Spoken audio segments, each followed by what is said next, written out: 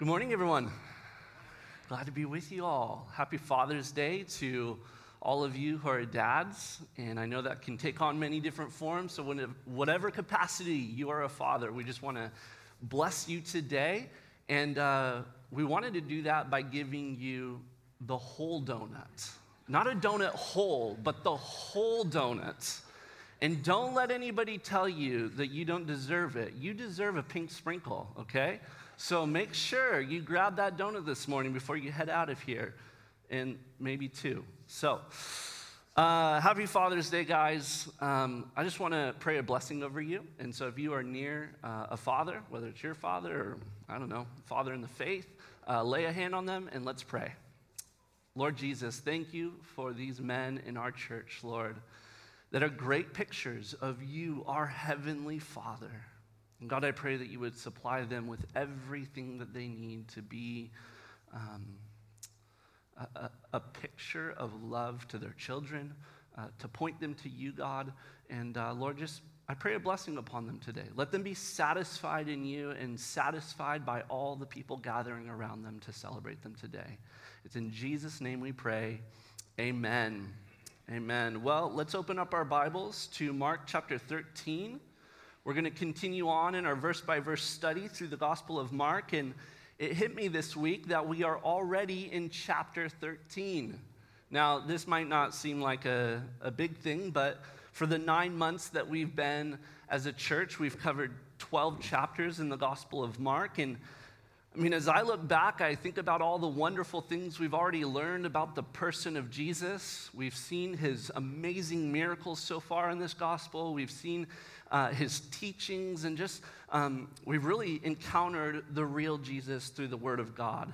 And today, I'm more enamored by God today than I was at the start of this church plant, in multiple reasons for why. Just watching what God has been doing in this church, what he has been doing in individual lives, and then what he's been doing corporately as we've just been faithfully gathering together each week. And so it's so fun to be part of this. And if you're new with us, if you're new, we're a church plant. Like I said, we're only 9 months old, and so we're all new, right? We're all new, and that's an encouragement. So let's keep pressing forward in all that God wants for us. And so as we come into chapter 13, this takes place in the final week of Jesus' life upon the earth. We're going to hear Jesus talk today about something that I know all of you have great concern and curiosity for. Jesus today is going to talk about the future. And in Mark chapter 13, which we'll cover both this week and next week, Jesus is going to give a teaching that is known as the Olivet Discourse. It's called the Olivet Discourse because of where Jesus gave this teaching, that it was on the Mount of Olives, which overlooks the city of Jerusalem in Israel. And it was called a discourse because it's one of those sit down and listen kind of teachings, where Jesus had his disciples there with him in a private conversation and teaching to give them truth concerning the future. And we know that this teaching wasn't just for the disciples then, but it is for us as disciples now, that this is God's living word, and it's true, and it contains things that are still to come in the future. And so, many times we know Jesus would teach his disciples just by kind of passing by. Maybe he'd tell a parable along the side of a road. But this is one of those teachings, as I said, where it was kind of a sit down and pay attention to what I'm about to tell you kind of teachings. In fact, this is the longest recorded teaching in the Gospel of Mark on a single subject, which should tell you something about its significance, right? And so here we are this morning. We're sitting in this church. Hopefully you're sitting ready, intently ready to receive God's word concerning the future of mankind and our existence right now in this created world and what is to come into the future. So this morning, we're looking at the Olivet Discourse in Mark chapter 13, verses 1 through 13, We'll cover the second half of this teaching next week, so you're going to want to come back, okay? You guys ready to read the teaching of Jesus? Let's look in our Bibles. Mark chapter 13, verse 1. And as he came out of the temple, one of his disciples said to him, "Look, teacher, what wonderful stones and what wonderful buildings." And Jesus said to him, "Do you see these great buildings? There will not be left here one stone upon another that will not be thrown down." And as he sat on the Mount of Olives, opposite the temple, Peter, James, and John and Andrew asked him privately, "Tell us, when will these things be, and what will be the sign when all these things are about to be accomplished?" And Jesus began to say to them, "See that no one leads you astray. Many will come in my name, saying, 'I am he,' and they will lead many astray. And when you hear of wars and rumors of wars, do not be alarmed. This must take place, but the end is not yet. For nation will rise against nation, and kingdom against kingdom. There will be earthquakes in various places. There will be famines. These are but the beginning of the birth pains. But be on your guard, for they will deliver you over to councils, and you will be beaten in synagogues, and you will stand before governors and kings for my sake to bear witness before them. And the gospel must be first be proclaimed to all nations. And when they bring you to trial and deliver you over, do not be anxious beforehand what you are to say, but whatever is given you in that hour, for it is not you who speak, but the Holy Spirit.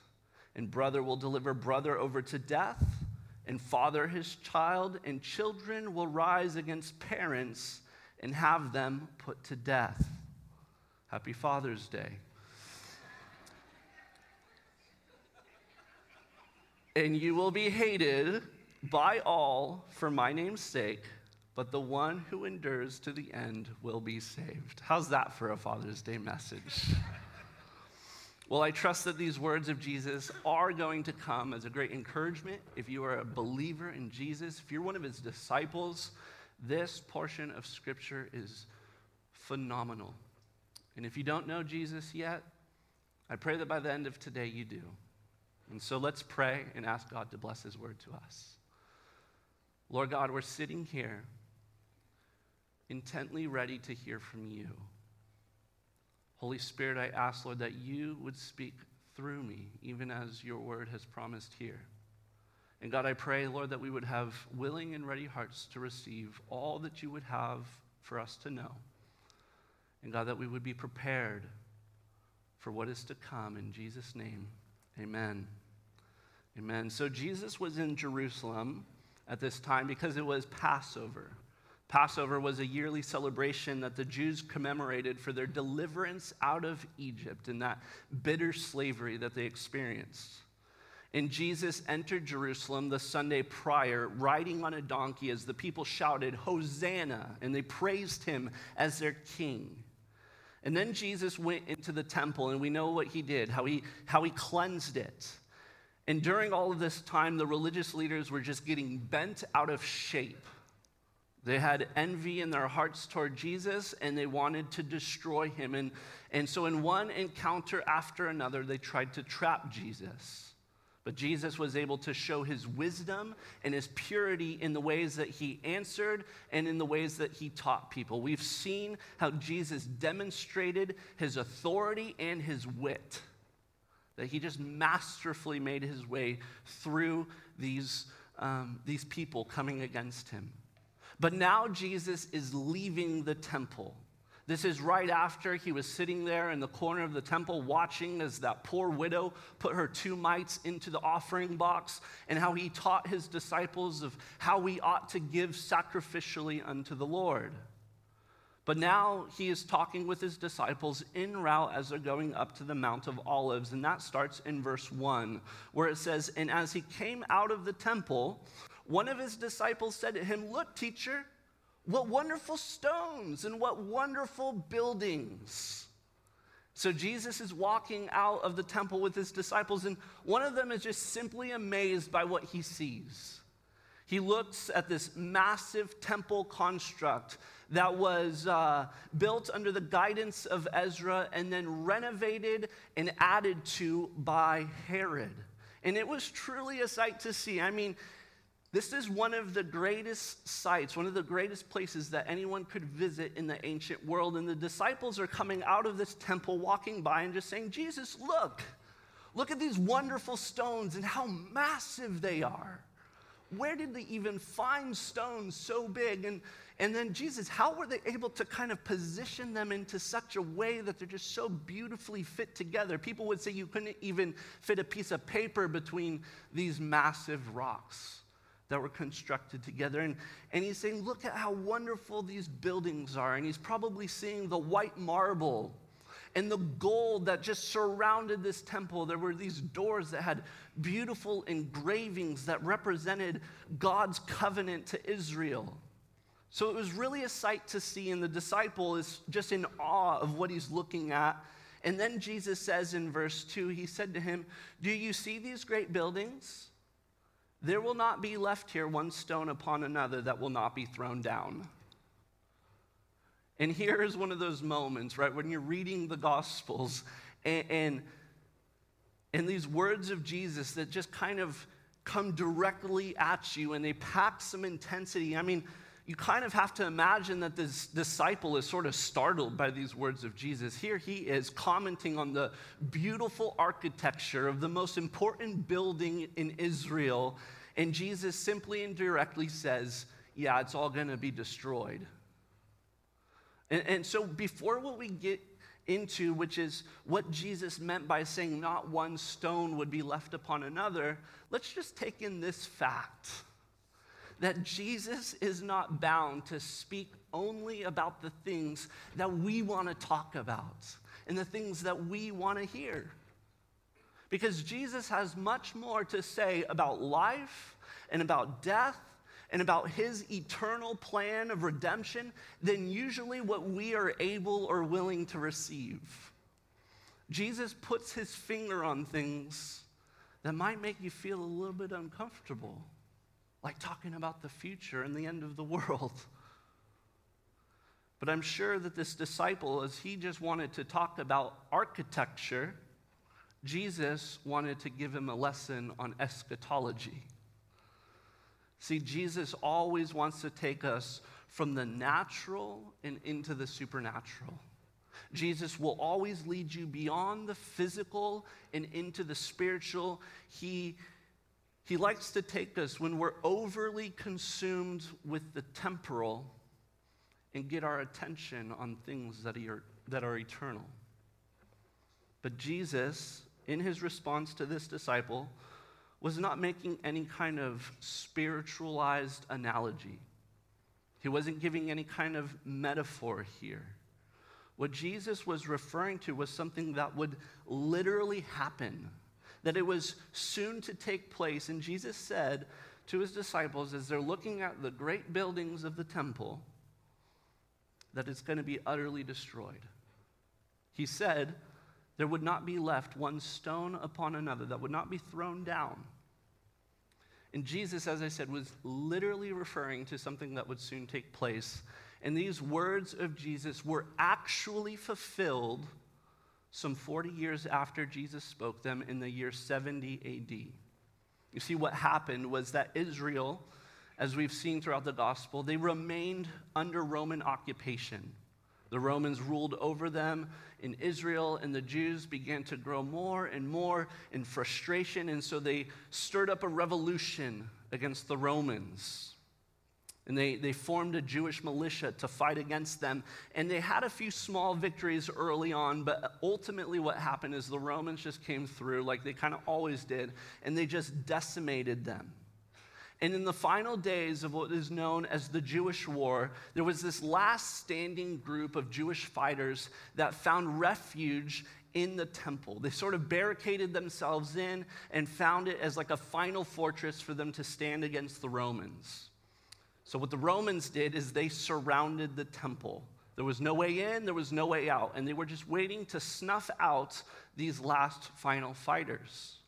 And night after night, as they waited for them to come out, as they were letting them just kind of starve within there, the Romans were just having a great time eating and drinking and doing what soldiers do when they have nothing to do. And one of these soldiers who became so drunk, he was actually sitting upon the shoulders of another soldier, and he threw a firebrand into the temple, and it set the temple on fire. And the temple was destroyed with fire. It burned so hot that the gold that was in the temple melted and seeped down into the rocks. Now, what that man did as he burned the temple was contrary to what the general at the time, Titus Vespasius, wanted to have happen. He wanted the resources that came from the temple. He wanted the marble and he wanted the gold so that he could have it as sort of some victory reward. And here they see is the gold has now melted and seeped down into the temple.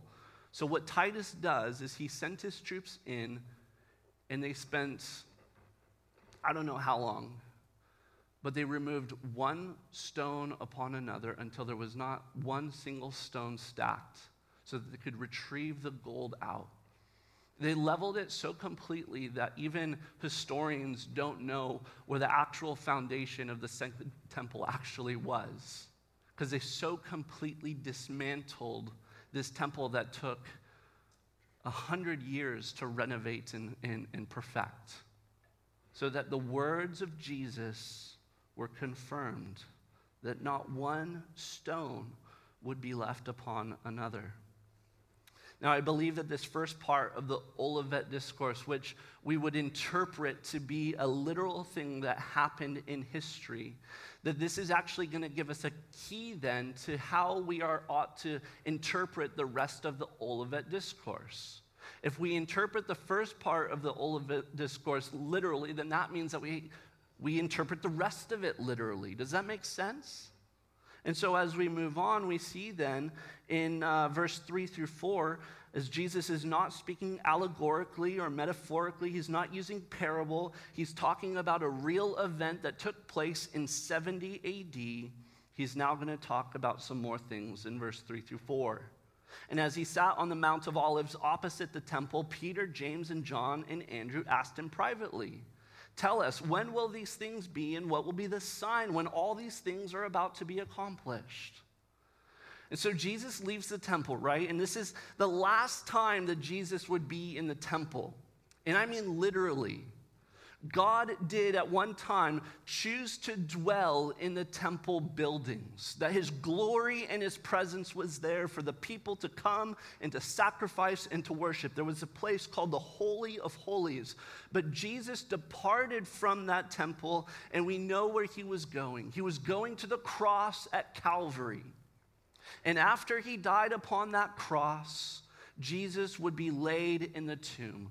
And Jesus referred to his own body as something of a temple. He was talking to the religious leaders, and he said that this temple will be destroyed, but I will raise it up. And they're like, "You can destroy this temple that took Herod 100 years to renovate and raise it up in 3 days? Are you kidding me, Jesus?" But what Jesus was talking about was his own life that would go to the cross as a sacrifice and would be laid in the tomb so that 3 days later he would rise from the dead. And you know what? The Bible says that the same Spirit that raised Jesus from the dead also lives in you if you are a follower of Jesus. See, God no longer dwells in buildings. This is a decent building. It's pretty cool. But this isn't where he dwells. He dwells in you. We are the temples of the living God. And that's foundational to our understanding of where Jesus is going, as he's getting the focus and the attention from his disciples off the physical temple and into what God's going to do in his kingdom. And so Jesus has left the temple. He passed through the brook Kidron and up onto the Mount of Olives, which is a taller mountain that overlooks that smaller mountain that today is called the Temple Mount. And Jesus has with him a smaller number of his disciples. He had Peter, James, and John, which usually formed that inner circle of 3 disciples, sort of a special training cohort of disciples. Andrew is mentioned in the group here, which maybe it's because he was that one disciple that was commenting on the beauty of the temple. But the text doesn't say that. That's just an assumption of mine. But what the text does say is that there were these 4 disciples with Jesus, and he privately gave them details about what is to come. And this was prompted by 2 questions that the disciples asked of Jesus. Did you see them there? They asked him, when will these things be? That's question number 1. And they asked, what will be the sign when all these things are about to be accomplished? That's question number 2, okay? Those are the 2 questions that we're now going to seek to find answers to. Now, Mark doesn't necessarily record a straight answer for question number 1. Jesus didn't tell his disciples when the temple would be destroyed. He didn't say, yeah, that'll happen in 70 AD. In fact, anytime Jesus gave a prophetic teaching to his disciples, he never gave dates or times. And at one point, he even said that it wasn't even for him to know dates and times, but that this was in the Father's knowledge. And what Jesus did tell his disciples is that these things that were going to literally happen, that they would happen soon. And when Jesus said soon, you can try to surmise what Jesus means by soon. Is he talking about a day, or a week, or a month, a year, a decade, a century, maybe a millennia? What is soon to God? Well, for God, 1,000 years is as a day, and a day is as 1,000 years. Time in comparison to eternity, which is how God measures things according to time, time in comparison to eternity is soon, no matter how you look at it, right? So, when will these things be? What is the answer to that question? The answer is soon. When will God complete his eternal plan of redemption? When will God send Jesus to the earth to make every wrong thing right? When will God set up his eternal kingdom upon the earth? Soon. You know what that answer does for me? It makes me always ready. I know that every minute, day, I'm getting that much closer to seeing Jesus. Soon becomes sooner every second. We're sooner now. We're sooner now. Every single second, we are sooner to seeing Jesus.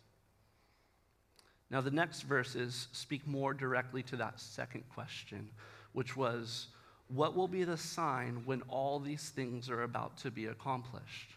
And Jesus again gives us a straight and literal answer, starting in verse 5. Look with me.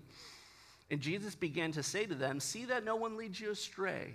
Many will come in my name, saying, I am he, and they will lead many astray. And when you hear of wars and rumors of wars, do not be alarmed. This must take place, but the end is not yet. For nation will rise against nation, and kingdom against kingdom. There will be earthquakes in various places. There will be famines. These are but the beginning of the birth pains. So what Jesus does is he instructs his disciples about what it'll be like living in the last days. And when I say the last days, what I'm referring to is the time from when Jesus ascended back into heaven to the time in which Jesus will return to the earth at his second coming. That period of time, biblically known as the last days. And so the disciples were living in the last days. And approximately 2,000 years later, we are still living in the last days because Jesus hasn't come back yet. And if you think he has, you're mistaken. You'll know it. So you remember, right, when Jesus ascended to heaven and the disciples were gazing into the sky as they're watching Jesus being lifted up to go back to the right hand of the Father. And it's kind of like when you let go of a helium balloon and you're just trying to see it all the way up. And they're all looking into the sky, and then this angel comes and speaks to the disciples. Acts chapter 1:11, the angel says, "Men of Galilee, why do you stand looking into heaven?" Well, they're trying to see Jesus. "This Jesus who was taken up from you into heaven will come in the same way you saw him go into heaven." So listen, if you are not aware of the literal and physical and soon return of Jesus, you need to get your face in the Bible. The Bible talks almost twice as much about the second coming of Jesus as he does his first coming. And so if you believe in the first coming of Jesus, which is that God became a man in the person of Jesus, and he lived a perfect and sinless life so that he could die on a cross to redeem you. And if you believe that Jesus was raised from the dead and ascended back to heaven, if you believe all of that, as you ought to believe with faith, then you should be doubly aware of the second coming of Jesus. Because if you are aware of his first coming, and the Bible speaks twice as much about the second coming, we should know that it can happen at any moment, like the twinkling of an eye. Like a thief in the night, Jesus will come, and he's coming soon. The question is, are you aware of his coming? And are you ready for his coming? How do you become ready for the second coming of Jesus, you might ask? If you receive his first coming, you will be ready for his second coming. You need to have one of those sit down and listen kind of teachings with Jesus, where you totally understand who Jesus is, that he's fully God, fully man, Savior of mankind, and you recognize fully who you are, a sinner in need of salvation. And then when you accept Christ, as I said, the Holy Spirit then dwells in you, and you become a temple of the living God, and he keeps you so that you can endure until the coming of Christ. And so how are you ready for the second coming? You receive his first coming. Because Jesus said, "See that no one leads you astray." And look, I have spent a lot of time since I was 17 years old when I came to Christ. I read through the Bible for the first time when I was 19 years old. I wish I had done it sooner. And since then, I've spent hours in my Bible with the Holy Spirit, learning from Jesus about things like the second coming of Christ, things like the prophetic predictions that are in the Bible concerning the end times. And as I read my Bible, I know that we are living in the last days. Now, before you write me off and be like, "Whoa, crazy guy up there," Peter, James, John, and Andrew are living in the last days. I may see the return of Christ, and so might you. And so I'm always ready, believing that we are living in the last days. And so I seek to be led by Jesus. And when I say that, I seek to be led by Jesus, I'm seeking to be led by the real Jesus, the Jesus of the Bible. Because I am aware that I am capable of being led astray. And I am aware that I am capable of leading others astray. I don't think I'm leading you astray right here, teaching from the Bible. See, we have to understand, as what Jesus said, see to it. See that you are not led astray. The opposite of that, of seeing to it, is that you are blind to. That you don't want to see Jesus. You don't want to know about his first coming or his second coming. You are nearsighted. You are bound by the physical You are bound by the temporal. You have no understanding of things that are eternal and things that are to come. But Jesus said we need to be aware and alert and see to it that we are not led astray, because many will come in Jesus' name saying, I am he, and they will seek to lead many people astray. And there have been, and there will be, until Christ's return, many people have claimed to be Christ. Many people who have at least portrayed themselves to be some kind of savior and preached a different gospel. You can do a quick search on the internet and find plenty of them. Don't believe them. There's a lot of real idiots out there. But we need to understand that we can't be deceived. And how do we see to it that we are not deceived? Well, we use God's word by his Spirit pointing us to the real Jesus.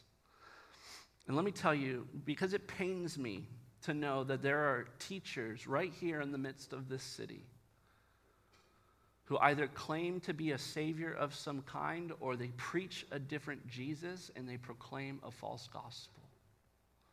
And let me tell you one way that you can know if someone is leading you astray. If somebody is preaching to you a false Christ or claiming a false gospel, is that if anyone says that there are other ways to God other than by the death and resurrection of Jesus of Nazareth, who was born of a virgin in Bethlehem and historically testified about the pages in this book. If anyone says you can be saved some other way, either by works or by consciousness or by some other god of another religion, they are deceivers and they are being deceived. And they have been led astray and they are leading others astray. And if you're here this morning, which I'm so glad you are, by the way, and you claim to know the real Jesus, which I hope you do, but if you're here and you believe and you teach that other people can come to eternal life in some other way other than the one mediator between God and man, the man Jesus Christ, then you have not seen to it that the real Jesus is your God. And you need to repent and ask for the mercy of God. We need to be alert, brothers and sisters in Christ, that we do not be led astray, but we hold fast to the truth of God's word, what it reveals about Jesus as the one and only Savior of mankind. Amen? Amen. I remember some years ago, I was in Santa Barbara, and I was walking down State Street, and there was a young man, and he was carrying this sign. You already know it's going south. And he had this date on his sign, May 21st, 2011, that it was the day that Jesus was going to return to the earth. And he was confident that Jesus was coming back and that he was one of the 3% of the people on the earth who were going to go to be with God and be saved.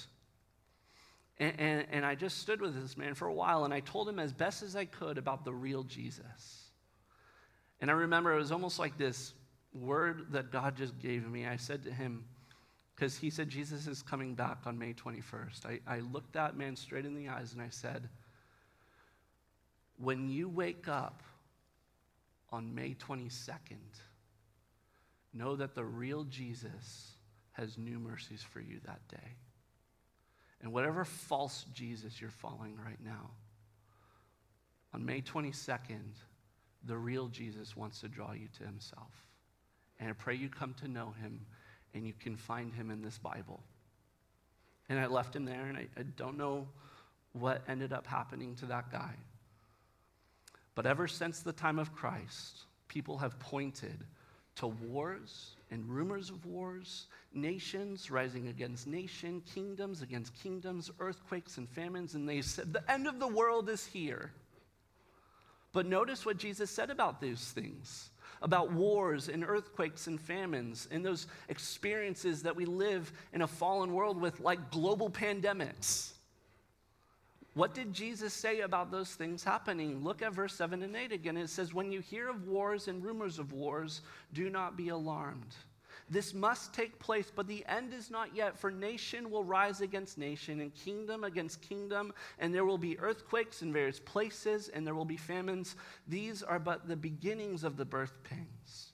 So when we see things like wars and rumors of wars and natural disasters, it's not technically a sign that the end of the world is occurring.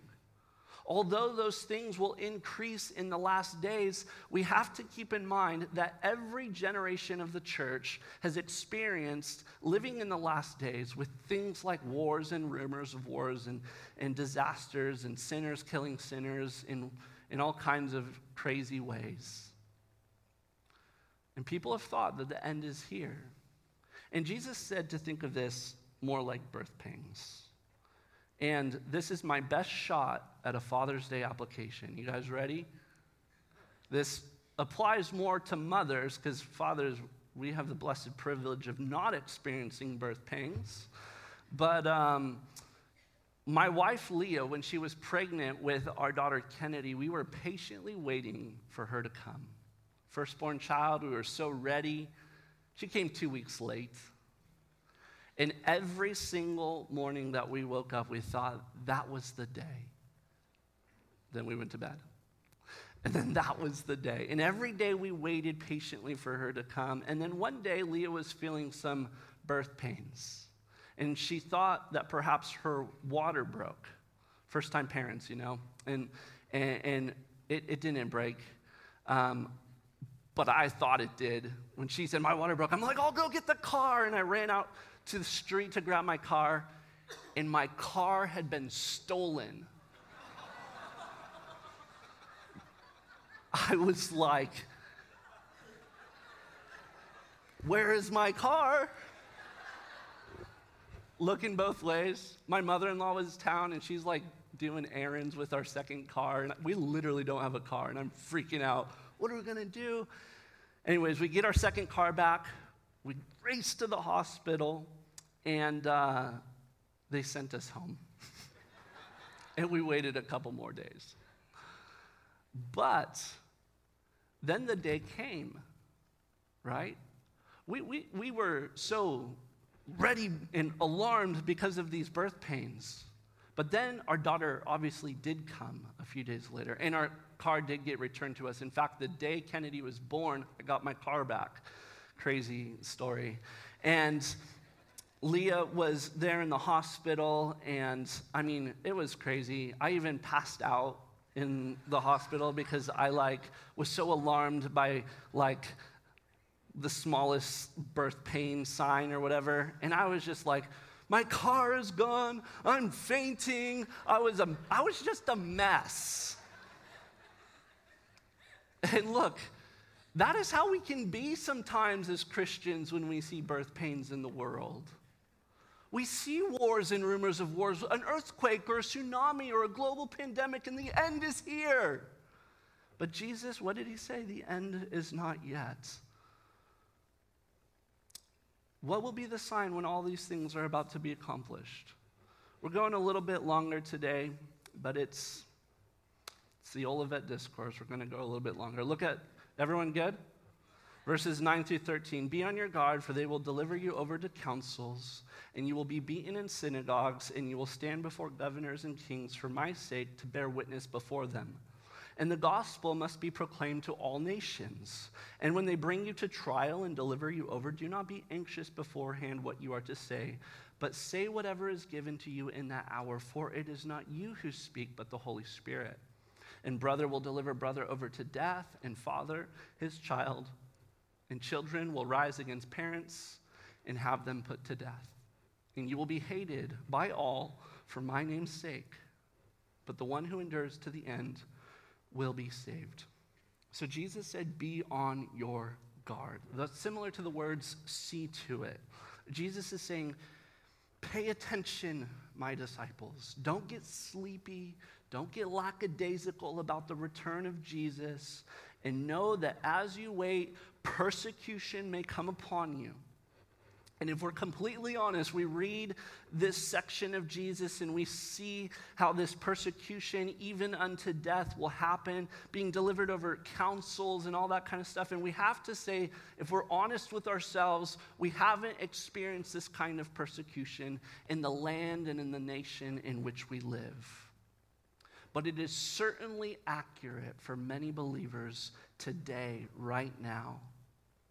Don't rule out the possibility that perhaps one day you will experience persecution of some kind, that you might stand before religious or civil leaders and testify to them as a witness for Christ in the face of opposition. Don't rule that out in your mind as a possibility. But while we enjoy the beautiful freedoms and liberties that we have in this place, that we can gather openly and freely without fear of that door opening, and somebody coming in and arresting us. But we know that right now, this Lord's Day, this Sunday, there are people who are gathering in secret. And there are people that rip pages out of their Bibles so that they can memorize it. Because they know that there could come a time when they won't have a Bible and they need God's word hidden in their heart so that the Holy Spirit can bring it out of them to testify as a witness of Christ to authorities. And so it should cause us, not as a guilt trip and some getting all tripped out on, this and that. Enjoy the blessed liberties and freedoms and use it to our advantage. If there are people in other nations who are experiencing this kind of thing, that we in America on Father's Day, that we can hardly fathom this happening, that a child would put their father to death because of the gospel, but it happens all the time in other places in this world. So as Christians in the West, enjoy the blessed religious freedom, but it doesn't take away your responsibility, our responsibility. We can't be blind. We have to be on our guard. We need to send, we need to go, and we need to pray. And listen, Calvary Chapel Palos Verdes, if this is your church, and you are here, and you are part of this body, our vision is to make Jesus known. Our practice to do that is evangelism and missions. And if you're here today and you're thinking about what Jesus said, that the gospel must first be proclaimed to all the nations, and we have this calling to fulfill what Jesus told us to do, that this goes in line with the Great Commission, and we will have a part to play as a local church. We will send and we will be sent, and we have a role in reaching the nations with the gospel. And so, we are only 9 months old as a church. But if you call this place your church, Calvary Chapel Palos Verdes, the gospel isn't going to stay here. The gospel is to go out, to make Jesus known, to go to all the nations. And some have and will endure being delivered over to councils. Some have and will endure being beaten in synagogues. Some have and will endure standing before governors and kings for his sake to bear witness before them. And as I said, there are people who don't have access to the Bible in the way that we do. And so to whom much is given, much is required. And so as we end on verse 13, you will be hated by all for my name's sake. But to the one who endures to the end will be saved. If you know Jesus, if you call him your Lord, Jesus has called you to endure. And he has given you the Spirit so that you can endure. And how do we endure well? We endure well by not allowing anyone to lead us astray. We endure well by being on our guard. And we do well by being ready for his second coming, knowing that at any moment the Lord can appear and we will appear with him in glory. And as we end, if you're here this morning and you've heard this truth from God's word, as we've spoken about the future and about the end and what is soon to come, and this is all new to you, and you've heard about Jesus, and you've heard about this first coming and this second coming, I want to give you an opportunity today to receive him as your Lord. And so I'm going to pray right now. Our worship team's going to come on up, and then we're going to enter into some final songs. And this is a time for us, the church, the disciples of Christ, to be alert and ready. That every single word that we sing in the song, every line, every stanza, it's sooner and sooner and sooner to us seeing Jesus. Amen? Amen. Lord God, we thank you so much for this morning. We thank you from the depths of our being, Lord, for you giving us revelation of your plans, that you did not leave us in the dark, Lord, but you gave us the light of the gospel.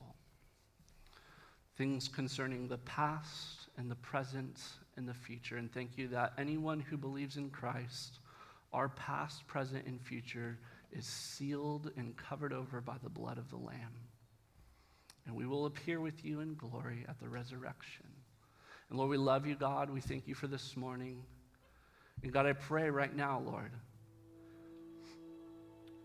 Holy Spirit, would you move and cause blind eyes to see, cause sleepy hearts to awaken to the truth that you are the one and only Savior of mankind. If there is anyone here this morning right now and they recognize, I haven't known this real Jesus, God, I pray that right now you would draw them out by your Spirit, that you would fill them as your living temple, and God, that you would save them, Jesus. God, do that work, Lord. It is why you are waiting to come back, because there are people in this room right now that you want to draw in and save. So draw them now, Lord. Draw them now. Draw their hearts to you and save them right now in Jesus' name. Amen. Amen.